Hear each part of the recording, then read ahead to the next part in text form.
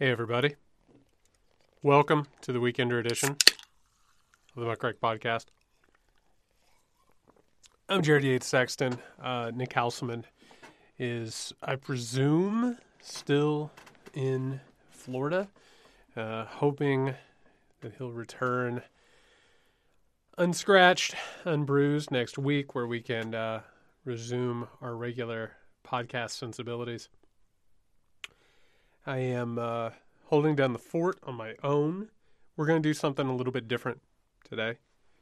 I'm working on a little something, a little political theory, and so because we have these weekenders, and we like to pull the curtains back a little bit and do them a little bit different.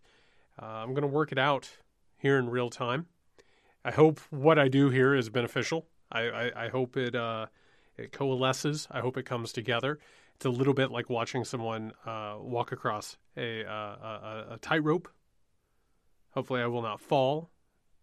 But, I could always press pause or stop and edit out one of those falls. So let's just pretend that tension's still there. A reminder, if you want to listen to this whole episode, catch all the weekenders, get the live episodes, for the love of God, go to patreon.com/muckrakepodcast. We need your support. Keeps this show ad-free, keeps us editorially independent, which I have to tell you right now, with the way this country is going, the conservative reactionary turn and trajectory of the United States of America, you need this show to remain editorially independent. You need us to remain on the air. This is one of the few places you're going to hear discussions about some really important things. It says patreon.com/muckrakepodcast. Help us keep going down this road. So one of the things that I'm working on right now is a little something that I'm just rattling around in my head. I keep calling it stream politics. It's a way of looking more, more of a fuller context of how things happen.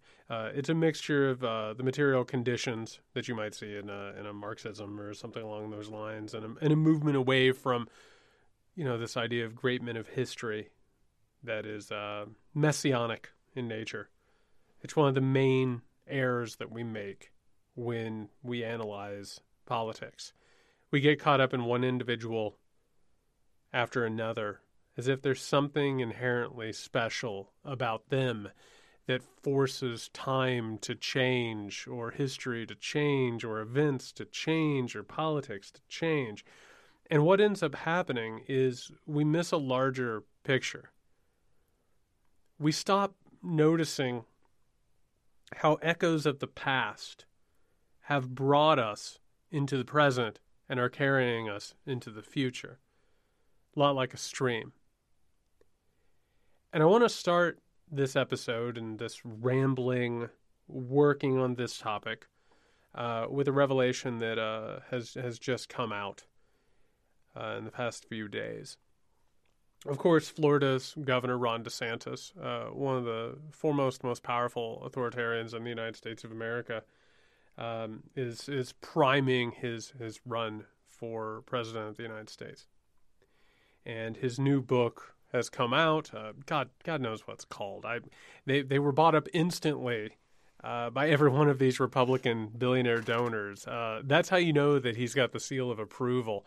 It's part of the smallness of modern politics that every time one of these books is released, all of these like deep pockets and institutes and think tanks and conferences, they buy up these books and turn them into bestsellers, basically to give kickbacks on the other side to the political figure who, and I'm using heavy air quotes here, authored them. So from his book, but also from a couple of investigations that have originated down in Florida, it's come out that Ron DeSantis, who, before he got into politics, immediately before he got into politics, served as a JAG in the military, that is a judge advocate general, that is the legal arm within that sphere, served as a JAG and spent time at Guantanamo Bay. And everybody knows what Guantanamo Bay is, but let's go ahead and give it a little bit of a definition here for our purposes. Guantanamo Bay, a lot like these rendition sites or black sites where during the War on Terror, and who knows, probably still continues, people are taken beyond borders and beyond regulations and observers to places where certain laws are able to be cut out and or ignored. And Guantanamo Bay, of course, a U.S. military installation where a lot of War on Terror targets and a lot of people just randomly caught up in the dragnet of the War on Terror were imprisoned without their rights. DeSantis serving there, and by the way, has been on the record saying that he, quote unquote, actual quote, enthusiastically served at Guantanamo Bay, a place where many, many human beings were mistreated, is a really telling thing. You know, we get caught up in Ron DeSantis down in Florida, the individual, and do not get me wrong, I find him repugnant, I find him repelling. The smugness, the gleeful cruelty. This is one of the reasons why I think he has been tapped as a potential successor to the MAGA movement and Donald Trump. Is he has that ugliness to him as an individual. This is a person who is more than fine to do the ugly work, the dirty work, and to look you in the eye and show you that they enjoy it. That there's a certain amount of pleasure that comes with inflicting this pain and oppression.